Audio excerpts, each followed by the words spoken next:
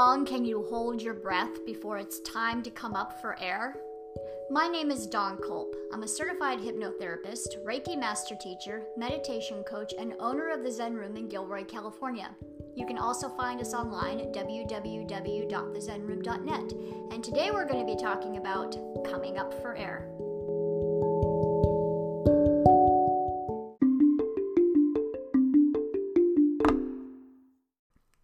Hi everyone, and thanks for tuning in to another episode of The Zen Room. So, if you are listening to this podcast fairly shortly after me launching it, just for a little context, today is May 19th, 2020.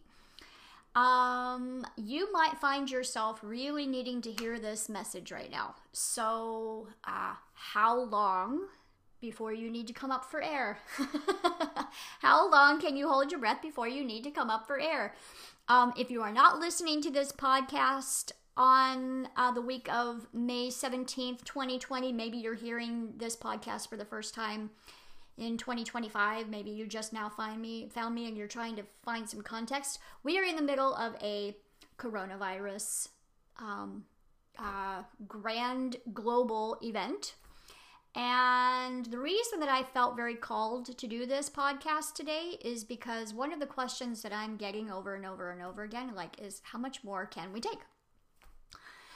So what I am finding is, and we're well into it. We're 2 months into official lockdown status.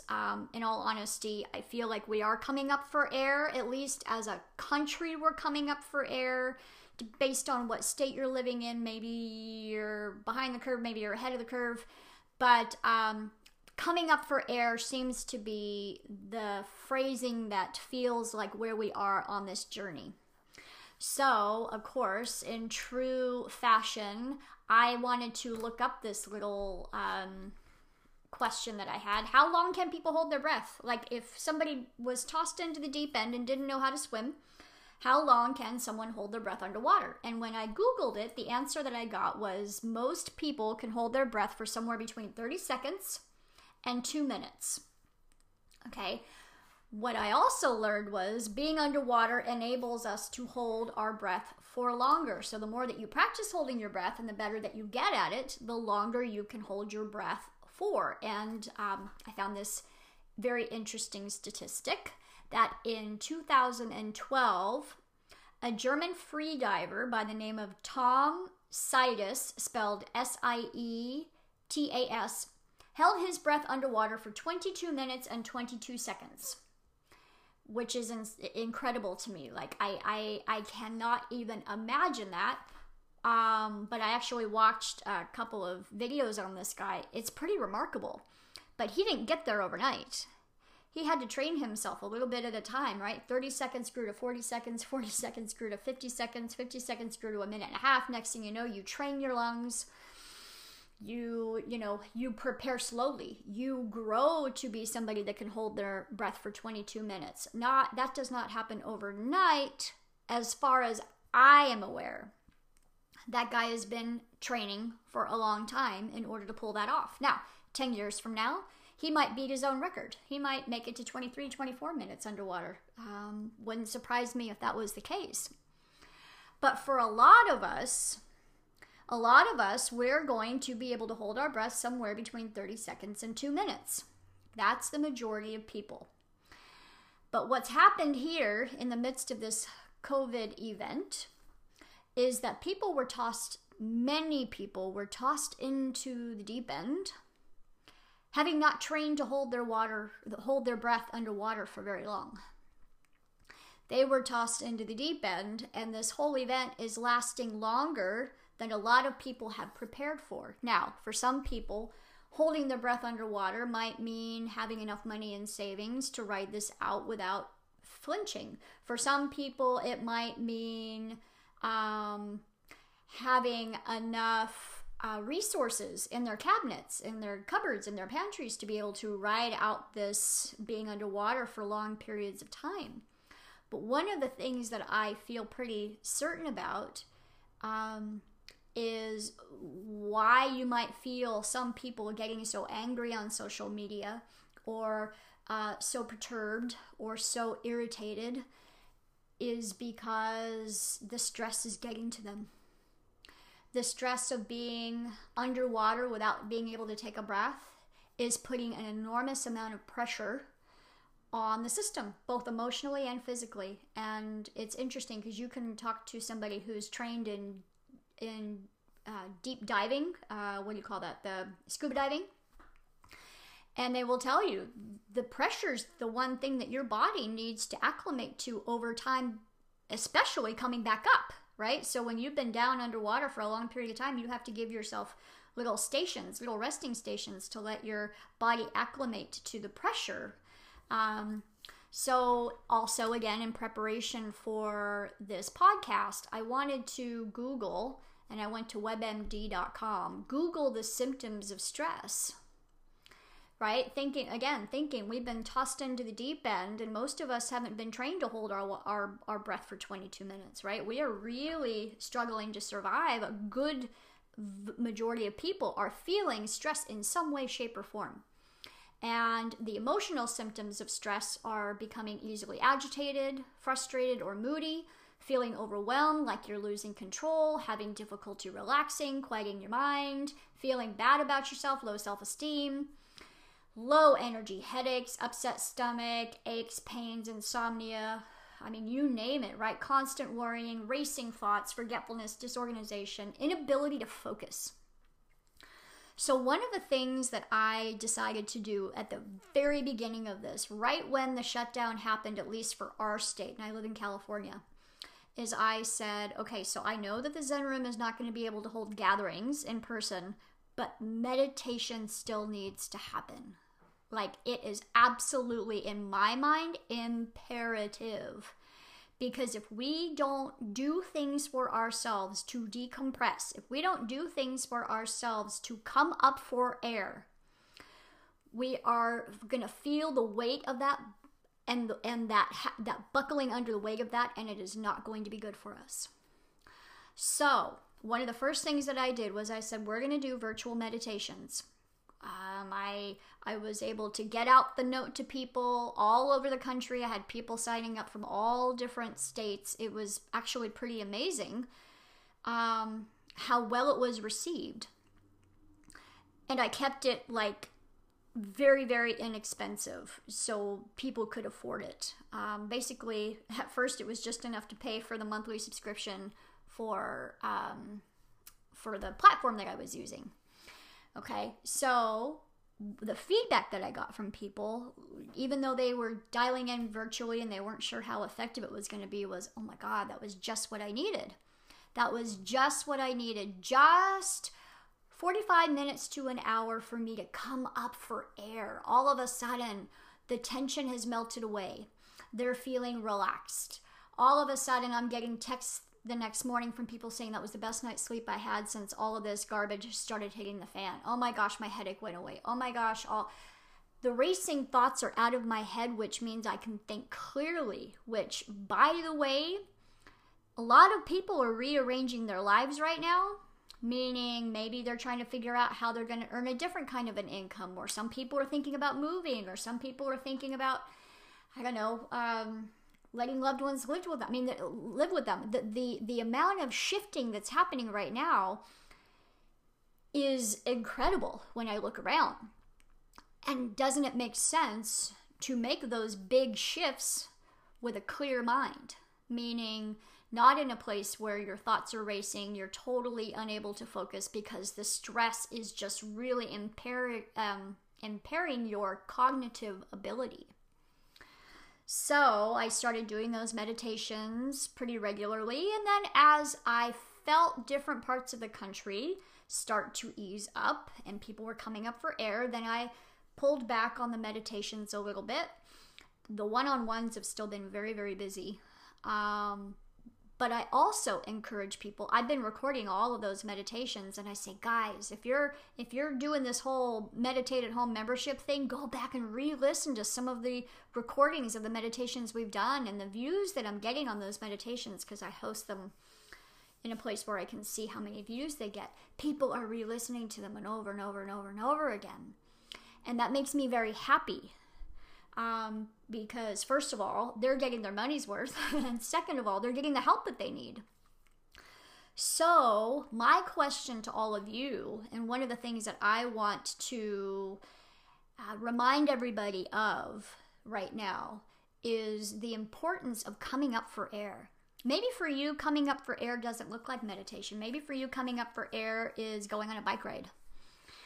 Maybe for you, coming up for air is doing something that is very exciting for you. So for me personally, because people remember that, yes, while I do this for a living, I'm still a human being. I still need to make sure that I'm coming up for air. One of the things that I did with this time that I had, this lockdown time, is I have a book that was slated to be done and published in June. And I said, look, I'm going to finish that puppy off right now and do the last little finishing touches, get it over to the editor. Artwork, Margaret Robinson, thank you very much for your beautiful artwork for my book cover. That was therapeutic for me. Taking this beautiful labor of love that has been in the works for 5 years and finally finishing it up, putting the final touches on it, and then getting it published so that people actually have a book to read during this shelter in place. For me, that was coming up for air. That was doing something that I thoroughly enjoyed, and not letting the weight of all of this and the weight that all of my clients feel through all of this become too heavy, right? This is definitely interesting times. I am certain beyond a shadow of a doubt, even though for a lot of people it doesn't feel like this yet, that there's going to be some very necessary shifts and changes that come out of this. And for some of us, it just feels rotten through and through. And for some of us, we're starting to see the light. And for some of us, we're starting to see how, oh my gosh, okay, so I couldn't have predicted this change would be healthy for me and actually desirable for me, but all of a sudden here I am doing this and it actually feels really good. I think the new normal might have some aspects of this thing that I've incorporated and actually make my new normal better. So what if our new normal becomes our better normal? What if we adopt different eating habits through all of this? What if we, whatever, fill in the blanks. For some of you, you're going to listen to this part and go, are you nuts? I don't want to talk about that. And I get it, because right now, some people are coming up for air and some people are very much underwater. So I haven't been spending a ton of time on social media during this whole thing, because when everybody was underwater, it was sort of a nasty place to be. And I don't blame people, because if some of the physical symptoms of stress are low energy and headaches and upset stomach, and the emotional symptoms of stress are easily agitated, frustrated, and moody and feeling overwhelmed, why would anybody expect anybody to behave anything other than those ways? An analogy that I've used a lot lately is anybody who's ever had a dog. You've been trained at some point that if your dog falls in a ditch or hurts himself, that you want to be careful when reaching down to pick up the dog or try to help the dog, because a dog that's in pain will bite you. So one of the things that, that some people say is a good idea is to take the leash and gently move it around the muzzle before reaching in to help the dog out of the ditch, so that the dog who's in pain can't actually bite you. Now, some people might have other, processes they might use in that same situation. But a dog who's in pain, if that dog bites you, you know not to take it personally. You know that it has nothing to do with you. It is in pain. Because an emotionally stressed dog might do something out of character. I think we can all, every single one of us, and I don't know that there's one person that's excluded who hasn't been touched by this whole event in one way, shape, or form. Myself included, I have found my inner child getting irritated at times, maybe having a little tantrum about something, and I'm like, oh yeah, but I'm aware. And maybe somebody will have that tantrum on social media, and maybe someone will have that moment in a grocery store, or maybe somebody will just be so frustrated they want to cry.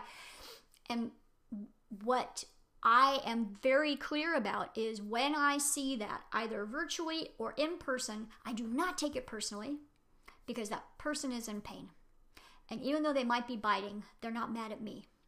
So first of all, that helps me to really just take some of that away. But what I am asking for all of you to listen to and maybe consider is, even though the world may not have fully come up for air, meaning finding ourselves totally on the other side of this, we can all come up for air individually in our own way.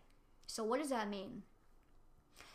Do anything you can to come up for air, that, and what would define coming up for air is something that brings you joy.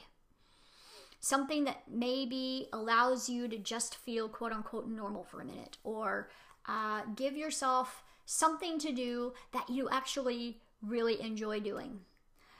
And don't think about all the things that you can't do. Think about all the things that you're able to do. So for some of you, that might be gardening. For some of you, that might be going on a bike ride. For some of you, that might mean meditating. For some of you, that might mean, I don't know what that might mean, reading a really good book. Come up for air. The other thing that I will say is, the people you surround yourself with, whether it is virtually or physically, they matter. If you are finding yourself wanting to come up for air, and you are hanging around people who have no interest in coming up for air, all they want to do is feel the pressure, perpetuate the pressure, and just be bitter. That might not be the crowd for you. I'm not saying there's anything wrong with that crowd, because that crowd might be perfect for some people who are looking to maybe take their power back. Or, there might be some people that they felt disempowered, and so being angry is actually a step in the right direction. So I'm not saying that there's anything wrong with that, but does it work for you? Does it work for you? And that is an individual conversation that you need to have with yourself and say, you know what? There are people who, when they congregate and they get angry and they are feeling bitter and very upset, it actually feels good for them to do that, because, like I said, anger at least is a step up from feeling totally powerless. But what I'm offering to you is, do you feel better in their company or worse in their company? When you get off the phone with somebody and maybe they have just reminded you, you know what though, at the end of this, maybe there will be some new things that we can sprinkle into our lives that will make it better than it was before. And then you hang up that phone call, and some of you are going to say, well, that's just irritating. Then don't call that person. And some of you are going to say, God, that's just what I needed. That was just what I needed. I feel better now. Then have more of those types of conversations with more of those types of people.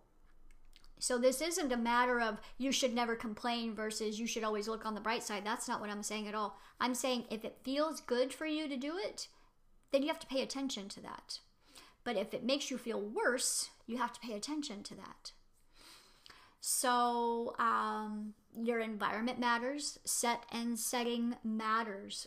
My husband and I were watching a documentary just the other day that there's a lot of universities that are talking about bringing psychotropic substances back into the practice. Meaning, MST, I believe, was one, but there's some psychotropic drugs that psychiatry is looking to do a little bit more of a deep dive research on, to say, is there any validity here? And as I was watching this, I thought, oh, well, that's fascinating. But one of the things that they say is very important in those experiences is set and setting. If you are going to introduce this psychotropic drug, now, again, this isn't pro or con, it's just me observing an interesting documentary. One of the things that the psychiatrist was saying was, it's very important for set and setting to be really considered. It's one thing to drop a drug at a rave, and then all of a sudden, you've got the lights and the music, and some people are having a really great time, and some people are having a really horrible time, and in that environment, set and setting is key. In a therapeutic setting, you're not going to do that. In a therapeutic setting, set and setting is going to be very different. It's going to be a safe place. You're going to make sure that somebody is there to hold your hand and guide you through. Set and setting matters. There's a reason why, when you go someplace, let's say you go to a barbecue, set and setting matters. You're not going to want to have a barbecue joint next to a manure factory, because it's not going to be a very good set and setting if what you're trying to do is increase your client's appetite. Where you put things, the setting meaning what you see, what you smell, what you taste, what you feel, what you hear, like all of your senses, the setting matters. How you are experiencing it with all of your senses matters. Our environment, in short, our environment matters. But I've got news for you. Our environment matters even if you're not in a university research study testing potentially psychotropic drugs for therapy. Environment matters, period. There's a reason why when you walk into an open house that it's staged and that there's music playing and that there's, cookies in the oven, because environment matters. They want you to walk in and immediately feel what it feels like to have this not just be a house, but a home. Environment matters. That's why marketing dollars are spent on experiences and environments and whatnot. Lots of money. Environment matters. So if we know this to be true out there in the world, have it be true in your own home. Have your own environment that you have prepared for yourself be just as important to you as it is to the folks that are marketing products to you or services to you. So again, what does that mean? Well, maybe allow yourself to come up for air and turn off the news for a minute. At some point, you've got all the information you need. At some point, with the exception of maybe checking in here and there to see, all right, so this is a new piece of legislation that I need to be aware of so that I can open my business. Or, oh, here's a new mandate that's coming down that's going to shift travel restrictions or whatever. Oh, I need to know that for my job. Yes, enough information for you to be able to move forward, but at some point it's too much. At some point you're literally just marinating in it and you are ruining your environment. You are, well, that's a strong way of saying it. You are definitely influencing your environment. That's for darn sure. You are impacting your environment. And the real question is, only you know if you're ruining your environment. Do you feel better today or worse today? So sometimes saying, all right, well, we're going to turn off the news, or we're going to turn on some dance music, and I'm going to do some gardening, and all of a sudden you feel like you've come up for air. There's a reason why, as much as I enjoy rock and roll music, I don't play rock and roll music as the background noise to my meditations, because it's the wrong set and setting. It's the wrong way of influencing the environment. I'm trying to get you to calm down. I'm going to play harps and ocean waves. I'm not going to play rock and roll. I love rock and roll. Don't get me wrong. I'm going to play that while I'm making my dinner. It's appropriate. So, as we are moving through this really interesting time, and like it or not, believe it or not, I am certain that everybody will emerge out of this on the other side slightly differently. Even if you are maybe resisting that idea right now, it's okay, I get it. And maybe the only thing that you're going to walk away from this whole thing is realizing how strong you are. Man, if I can endure this, I can endure anything. And isn't that something to know about yourself? Or maybe some of you might say, you know what I've learned is I can work from home. I'm going to work from home a couple days a week, even moving forward. Or what I did learn was I'm going to think about government differently, or I'm going to think about my finances differently, or I'm going to all of a sudden have a savings account where there wasn't one before. All of those things are what I'm talking about. You are realizing things. We are all realizing things about ourselves that we didn't know before. So how about if we allow ourselves to come up for air? Not just once a week when you're meditating with me, or not just once a week when you listen to one of my old meditations. Allow yourself to come up for air every day. Turn off the TV, put on some fun music, go outside and do something. Like I said, go plant some flowers or garden.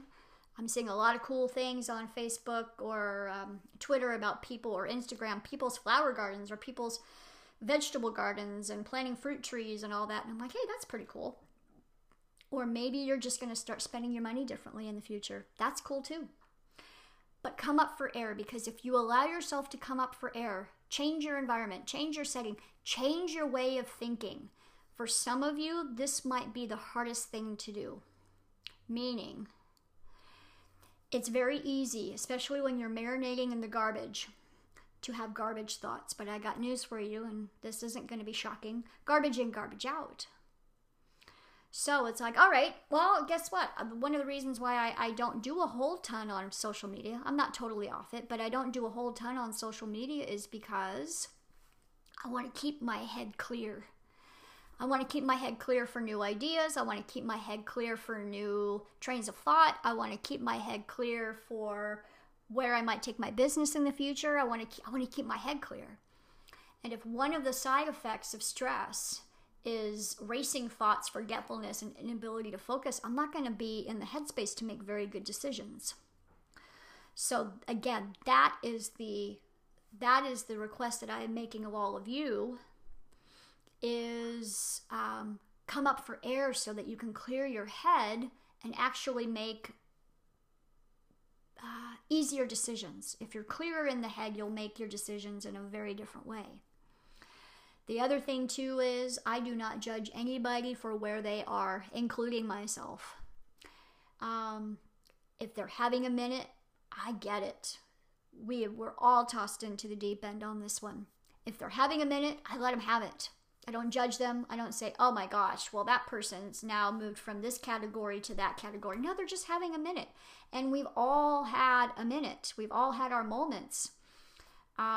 So maybe one of the things that we can do as we come up for air is come up with forgiveness too. Because we all could be a little bit more, everybody, myself included, a little bit more understanding that while we were all in the same storm, everybody's got a different boat. And help where we can, lend a hand where we can, support where we can, and that support might be financial support, it might be emotional support, it might be loving support, because, and I know this is a cliche, and we've all probably heard it before, but Mr. Rogers has been quoted saying, in times of tragedy, look for the helpers. And some of us are going to need a little help, and some of us are going to be in the position to give a little bit of help. So just look at this as a time, as frustrating as it might be at times, look at this as a time of tremendous evolution. And even if we come out of this slightly tweaked, in a slightly better way, okay, then let's focus on that. Because we could focus on the 9 million things that we hate, or we could focus on the 5 things that we love. And those focusing on the 5 things that we love is coming up for air. It is coming up for air. So maybe a little bit more time meditating, a little bit more time doing things that we enjoy. Make a cognitive decision, as tempting as it might be, to jump into that really painful pressure space, and just come up for air, take a shower, and do something that is going to help to de-stress. It's important. The other thing I would say is, because it's messier than normal, because it's dirtier than normal, we might need to do the whole meditate, take extra bike rides, more walks than we're used to, right? We might need to take more showers than we're used to. So metaphorically speaking, energetically speaking, if it's a little messier out there than we're used to, we might need to spend a little bit more time decompressing than we would if it was a normal life right now. So let the amount of coming up for air be directly proportionate to how muddy you feel, because we need to get all of our heads above water. All right? So again, I've got free meditations on YouTube, the Zen Room channel that you can find there. I do have a Meditate at Home membership program that you can not only join the new meditations virtually, but also have access to the whole back catalog of meditations. Again, I've kept it super affordable so that you guys can, get the help that you need.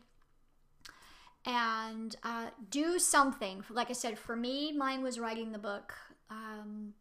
Getting that out into the world felt really good. Lessons from the Zen Room is the name of the book. Lessons from the Zen Room. For me, that was a huge breath of fresh air. I really felt good about that. So maybe your breath of fresh air is going to be Making that piece of jewelry that you always wanted to make, or finally getting that one project that you've been putting off and actually finishing that. So wherever your breath of fresh air is, take it. And know this. You are more powerful than you give yourself credit for. You are lovelier than you can possibly imagine. And we will all come out of this okay. In one way, shape, or another, you can focus on all that's gone wrong, and there's no shortage of facts and evidence to support you. But we also need to move forward.